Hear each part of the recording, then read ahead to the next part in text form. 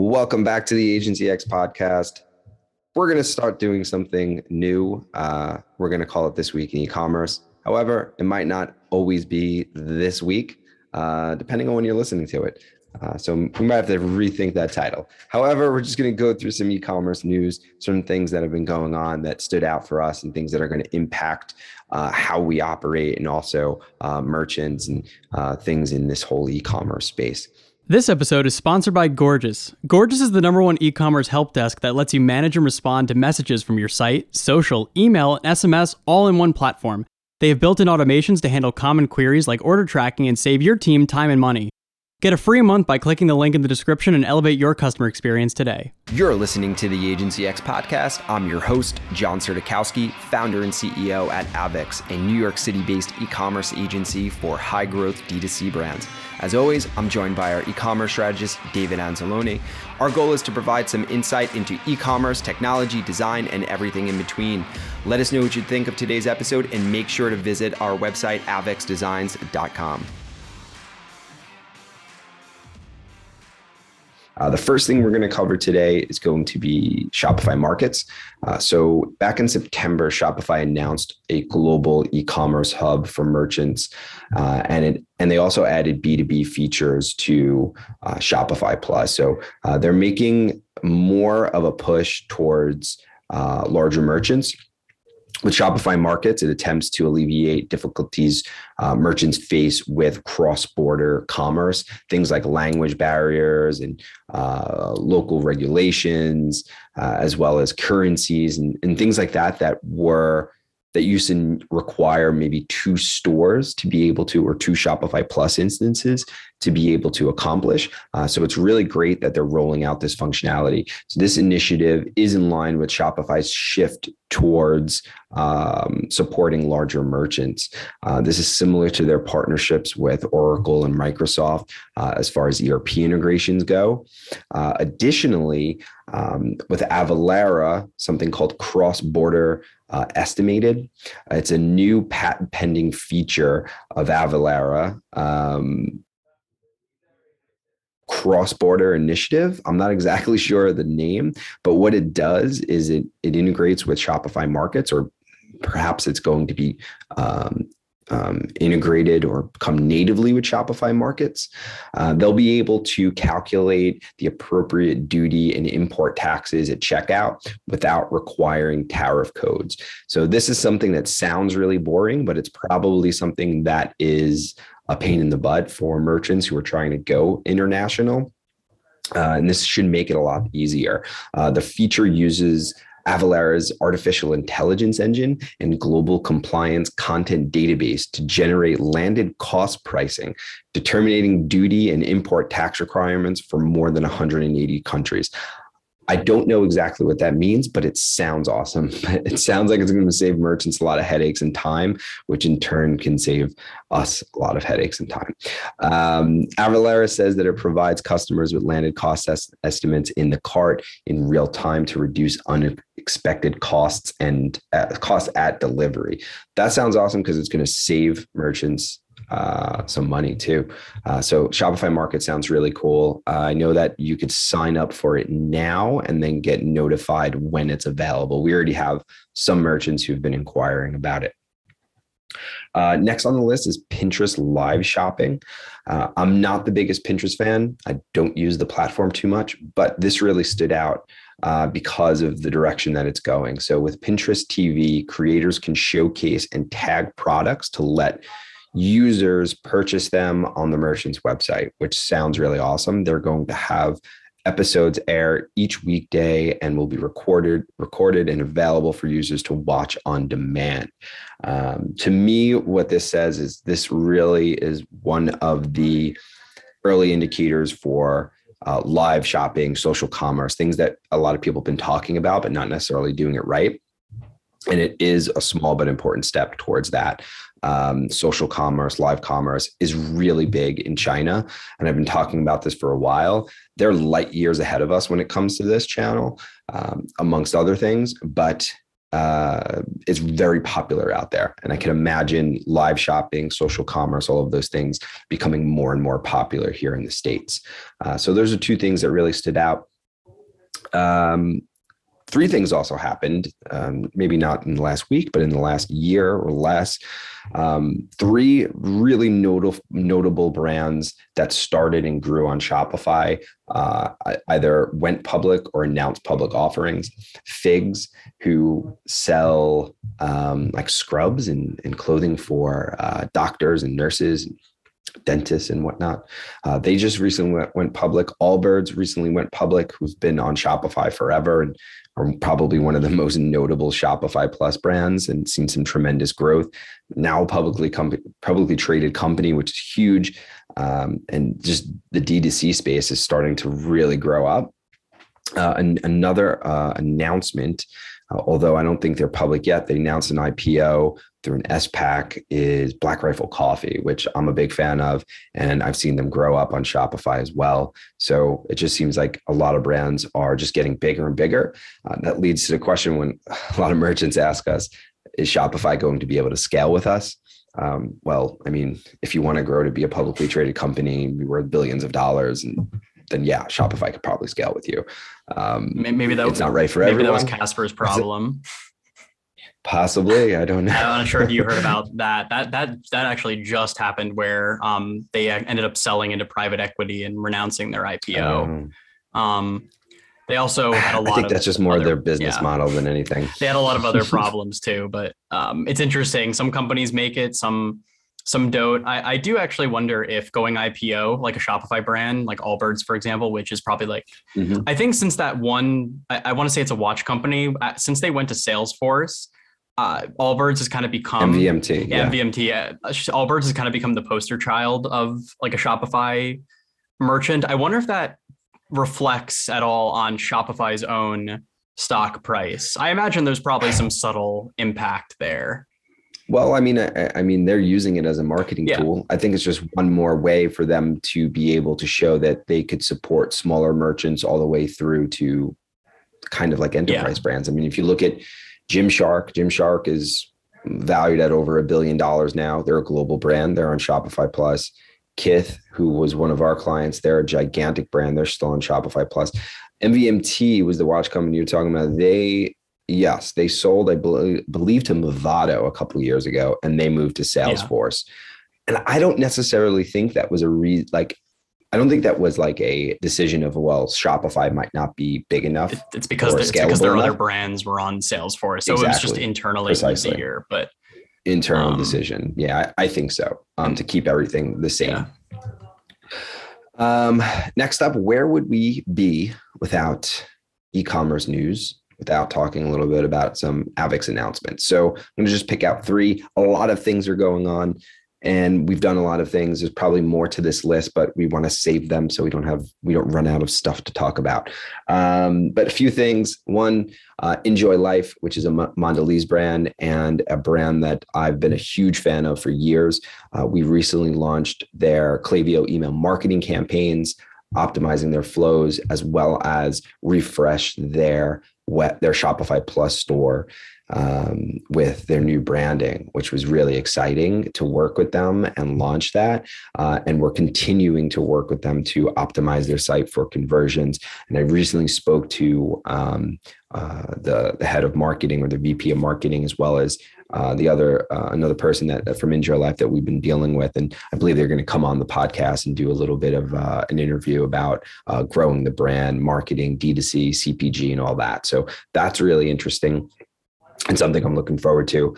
Another thing is we just did a webinar. Director of Client Services, Veronica, recently appeared on a dynamic yield webinar to talk about personalization, especially when it comes to CRO and testing and things like that for the holidays. So make sure to check that out. It already aired, but it's pre-recorded, so you can check it out. If you need the link, feel free to hit us up and we'll be able to make sure to get that to you. We've been really growing our Dynamic Yield partnership. A lot of really great brands that we're bringing onto the platform, working to personalize their customer experiences, test them, optimize them, and help them increase conversion. So really great tool there. I also recently spoke to Dynamic Yield about them coming on to talk about these things. So we should have someone from DY coming on as a guest. Finally, Shogun. We've been working with Shogun for quite a while, but we have an official partnership with them, especially with their front end product. Really exciting things coming out with that product when it comes to headless, but making headless easier. So I think that there's a unique place for Shogun, given their vast experience with their page builder tool and all the different brands that are on it. So looking forward to some of the things that come out of that partnership. We already have one Shogun front end build under our belt with One Blade Shave. That case study is live on our website if you want to check it out. And that's it. That's all we have for this week in e-commerce news. Now onto our topic. So today we're talking about how to identify e-commerce conversion rate killers. This is something, David, I'm sure you can speak to a lot of, but we're going to cover a few things. So where did you want to kind of kick it off? Yeah, and I think I can begin by talking about, first introducing the fact that with a lot of things in e-commerce, especially when it comes to conversion rate optimization, there's no such thing as like a one size fits all. It'll be on a case by case basis. That said, there are a few things that we always look at consistently to identify where some of the gaps are within a brand's website. And that's looking at where their landing traffic is. And I think I brought this up on another podcast episode, but to kind of reiterate it within this topic is, for the most part, we focus on looking at landing page traffic when it comes to the homepage, collection pages, like the groups of pages, and then PDPs, because that is where 70 to like 80, 90% of traffic is going to land. Otherwise, it'll either be either like special landing pages. It might be like the cart or checkout if like a user is trying to reconvert, but for the most part, it's those three page types: home, collection, and PDP. And so what we look at is traffic distribution based on revenue distribution for those users. So let's say, for example, right, on collection pages are responsible for, 10% of landing page traffic, which is low, but they're generating 5% of overall revenue. That's normal. Like that's something that we look at and we're like, the reason why revenue percentage is so low is because they're not driving a lot of traffic there, which to be honest is probably appropriate for a collection page, because for the most part, we tend to see the lowest conversions on a collection page outside of very specific instances like restocks or new drops, that kind of thing, depending on the industry you're in. But if we see, and I've seen this a couple of times with a couple of our clients where, landing page traffic to like PDPs is as high as 50 or 60%, but revenue percentage from those users is something like 13 to 15%.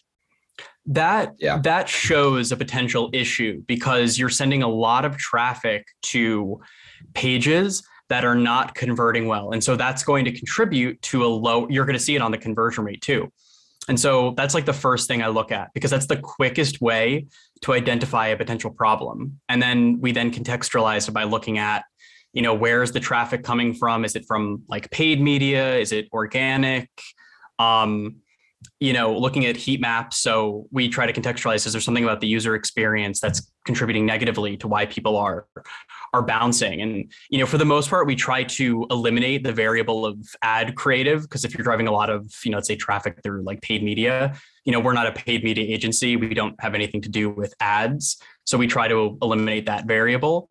But that's usually the first thing we look at. And so that's what honestly every brand should keep track of, where people are landing on their website and how many of them are contributing to your overall revenue. Because if you see something like I described, high traffic, low purchase percentage, that can indicate a problem. But at the same time, if you have mid to lower traffic distribution, but high revenue, perhaps you're not driving enough traffic to those pages, and you should probably either redirect your paid spend there or try to funnel more people in like your social links. I mean, I see all the time in social, like the link in bio, they'll have collection pages be the landing page. And it's usually like, don't do that. Have like a very specific offer, or take them to the homepage. Even the homepage converts way better than I think a lot of people give it credit for. And I've seen time and time again that the homepage is usually a pretty good converter, even for paid and customers social are used to it. Yeah. Customers are used to going to the homepage. So I agree. I agree there. Yeah. So that's like the baseline, regardless of what the brand is. That's the process I'd say we always follow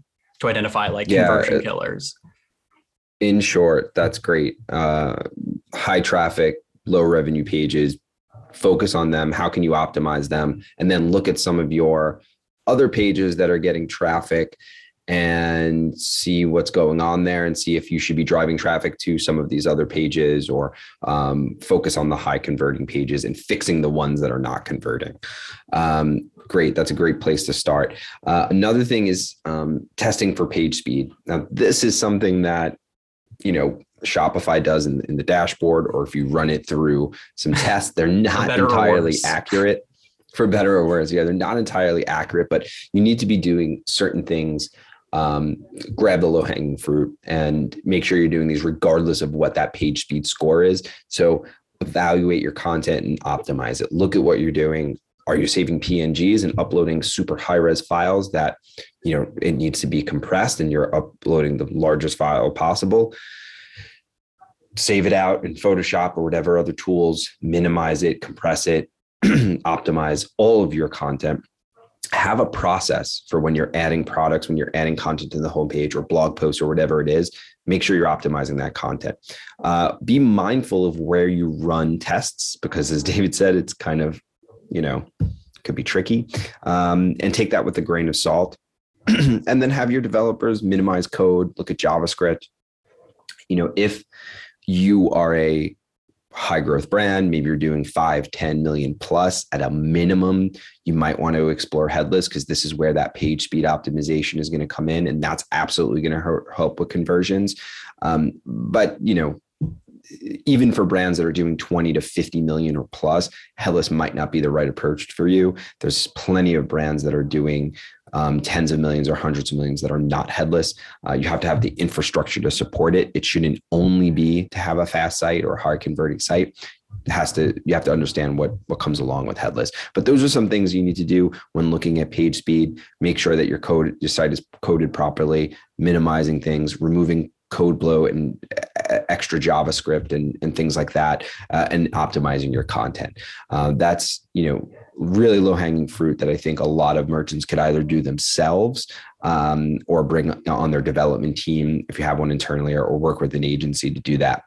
And that's absolutely something that helps with increasing conversions and search engine ranking, of course. And if I might add on to that, something through testing that we like to explore that by itself would be controversial if not for the fact that we do A/B testing with it, is actually seeing, I'll go to the example of like a PDP again, which does tend to have a pretty higher traffic distribution for landing overall.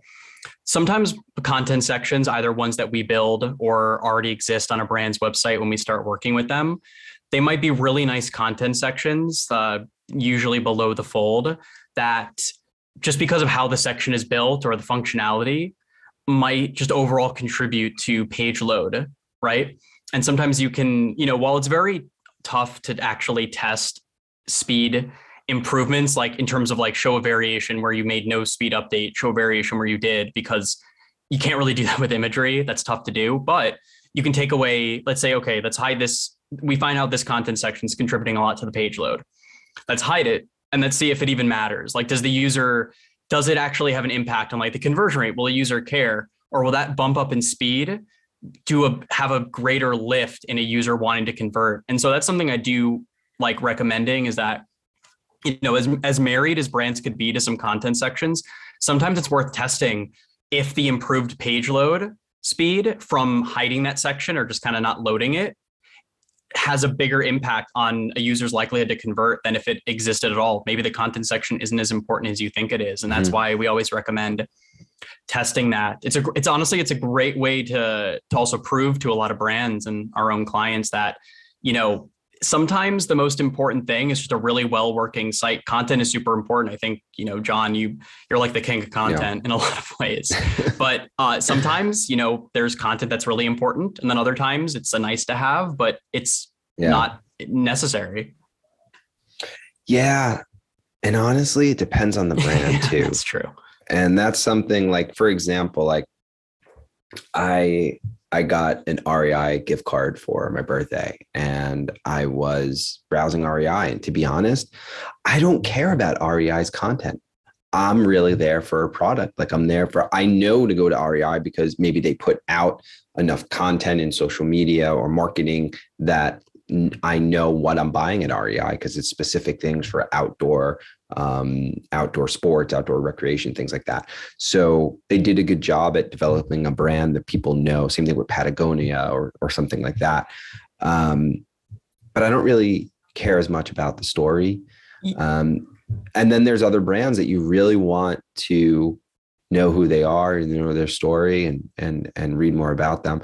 And you care about the lifestyle content and things like that. Yeah, and you can get more specific too with like targeting. I mean, for example, if you felt like if we, again, just through like testing, right? And the dynamic yield is great because one of the best things about dynamic yield is for any experience or test that you run, you can actually see how performance for, metrics like AOV, purchases, revenue, how it differs between acquisition source like paid search, direct, based on audience group, device type.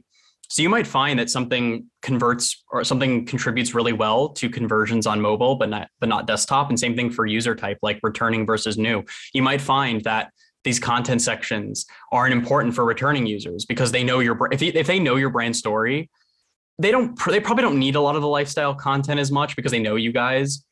But if you wanted to, for example, run an experience where on PDPs for new customers, you maybe have that content there, or you have some kind of content that's a little bit greater. But for returning users or people that bought before, you just hide that content on the PDP outside of like the main essential, information, right? It's because they don't need that. And you might find that just through iterative testing. So there's always segmentation that can be done to make sure that you're serving content to the people that need it and not serving unnecessary content to the people that don't. And that's why these tools are so powerful. But I agree, again, there's no one size fits all approach here. And I think segmentation does a great job at making sure that you're targeting things appropriately. I'm a huge fan of segmenting, and my mind is blown when I see brands who are doing 5, 10, 15, 20 million in revenue and aren't segmenting, and they're not personalizing or A/B testing, not only on site, but through email. You're leaving millions of dollars on the table because there's so much that could be tested and optimized and personalized and segmented, where you're providing a more curated experience. A lot of brands, they may say, oh, we want to elevate our experience. We want to provide a better customer experience. And they really think that's just around like UX design or like the look and feel of their site. But if you're a brand that's selling men's and women's in various different categories and you're not segmenting, if you're not personalizing, of course, if you're a smaller brand and you can't afford to do it, there are affordable ways to do it. There are affordable ways if you know what you're doing. But if you're a brand doing 5+ million and you're not taking advantage of that, especially in email too, not only on-site segmenting, but email, being able to segment your customers very detailed, not just, hey, this is men's and this is women's. It should be really detailed based off of customer actions. And then serving them content, you need to get granular with that because that's the way brands start to scale and grow and really start to get the edge. And beyond dynamic yield, there's other tools that we use. Yeah, like OmniConvert, which and this will actually get into the next thing. Sort of last subject we want to get on regards to this is like a tool like OmniConvert and other platforms that exist, which are I would consider like testing platforms versus experience platforms. DY is very much an experience-based platform.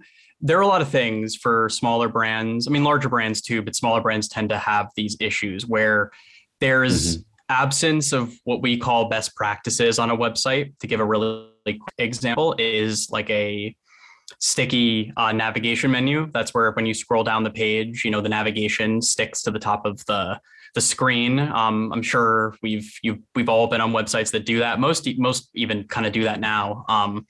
But when you're looking through a site, right? Like you've gone through your due diligence of looking at their analytics, seeing where people are going, seeing where the gaps are, and you're attempting to identify, are there some missing best practices or features on your website that might be really important to have? That could be anything like having like what I described before, a sticky navigation menu, having a call out for shipping and returns details on your PDPs, because that's a really important aspect for your website, or even an absence of like a free shipping promotion if your brand doesn't do free shipping. And operationally, you're able to support that in some means.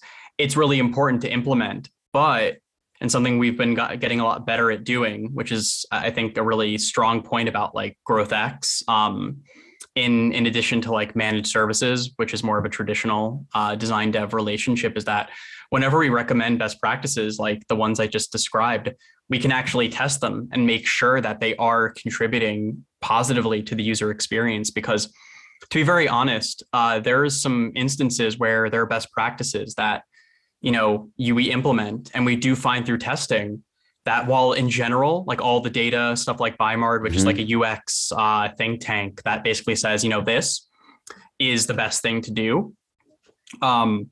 You don't always know, because it depends on like the audience, especially for one of the brands we work with, they have an older audience, something in like the 40s, like 50s age range, which I know quote unquote old, but for like an e-commerce website user, there's definitely like a learning curve there compared to someone like in their 20s and 30s. But that ageist comment aside, there are things where if for like, best practice, we've gotten, the brand was like, oh, we got complaints about this thing. And we're like, yeah, we're seeing through testing, it's not doing well either.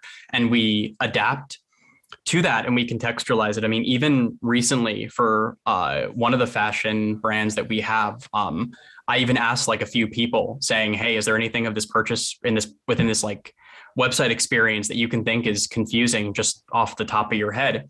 And they mentioned that the size guide was hard to find, even though we implemented the size guide right in the size options. And it's even BIMARD is like, yeah, that's like a best practice, put it there. The way it's implemented is apparently not super obvious to find, and it gets easily missed. And I would never think that, because I also know what to look for. I'm a little, more experienced in this specifically because that's kind of what we do. But you don't know unless you test it. And that's why it's really important, even for a best practice. Like we've gotten talks before where our clients are like, oh, let's just implement this feature. We know it works well. We've heard it works really well. We just hadn't done it before. And I'm like, wait, why don't we just test it first?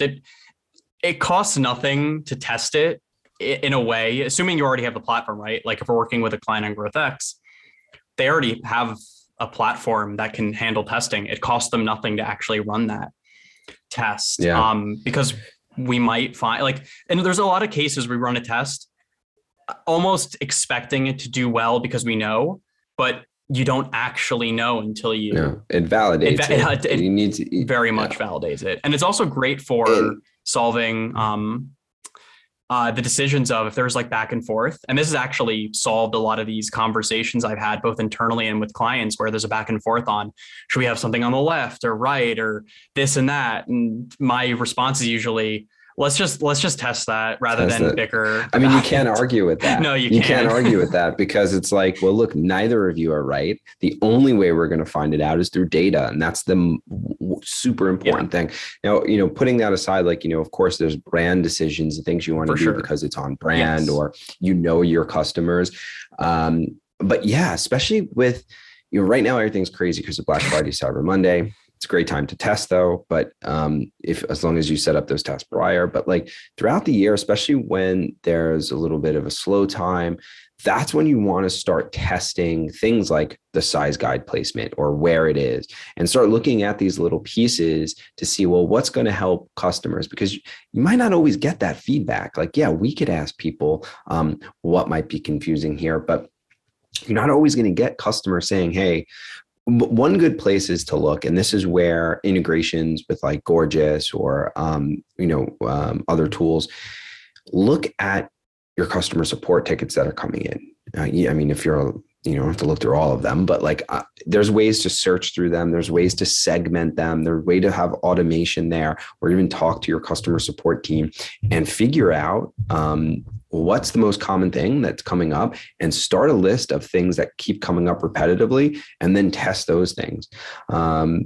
to see where there can be improvement. Because David, like you just said, like even if there's a problem, you don't necessarily know exactly what the solution is unless you test it. So you may want to try a few different things. And it's a very cost-effective way that could have a high impact, because if it ends up increasing your conversion rate by a percentage point, or increases your average order value by X%, that can be hundreds of thousands or millions of dollars. Or even if it's not, even if it's only tens of thousands of dollars or something, depending on the size of your brand, it could be very much well worth that investment of time to just go the extra mile. And even larger brands. Well, yeah, just before that, I was going to say, like, for the smaller brands or mid-market brands that are out there, you want to know what those larger brands are doing and how they're testing everything and they're personalizing everything. They are running so many different tests on the site and personalizing it that, they're doing that all day long. And that's where some of these smaller mid-market brands could really compete as well, is to get the jump on that. No, for sure. I mean, and to add to that, what Jeremy Horowitz, he's a great guy. He's part of Dacity, which is that data analytics aggregate platform, which have not personally gotten to use enough, but very fascinated with. And he always says one of the first things that he does and recommends to other brands is, in addition to the support tickets, like you mentioned, going through actual like customer reviews. Again, you can't read a million of them, right? Depending on how popular your products are, but it's very easy to just, comb through your site reviews, looking at Instagram. For an example, I name drop them a lot. I won't focus too much on them, but Magic Spoon, the only reason when they started offering bundles, like build your own bundle, they only knew that because half of the comments they'd get on their Instagram posts were, hey, is it possible for us to make custom bundles instead of these pre-made ones? And that information, their customer service team is really great at finding and validating. But no, I mean, overall, those are all really important things that you need to do. And if you're a smaller brands are going to want to test more of the UX of their website, whereas larger brands can really dive into personalization and segmentation. And my last thing on that is where to find user feedback. I've probably said it before in a couple of other episodes, but the easiest thing you can do is make a Google form, send it through like a Klaviyo email. And if you really want to, you can be like, hey, and fill out this survey and get like a 10% off code off your next purchase, whatever, something small, some kind of reward, because the people that are going to be the most vocal and give you the best feedback are your own customers. And you want to make sure that, you have data, and a lot of these platforms you talked about give you that data. But there's honestly something you can never replicate hearing feedback from real people, because they'll honestly tell you things about how to improve your store or like user experience that you'd never think of. And the data would never tell you. No, the data is just going to be numbers. Like you said before, sometimes even the best studies and the best practices based off of data you have to test it with your customers and even get real feedback from your customers. Even if it helps a small percentage of your customers, it might still be very impactful to the bottom line. And also, if your goal is to provide a great customer experience, you want to make sure that you're providing that to everyone across the board. All right. So I think we had some really good tips there, ways that you can identify these conversion killers, page speed, testing, best practices, looking at analytics. And if you have any questions, feel free to reach out to us. And we have some more CRO topics coming up on upcoming podcasts.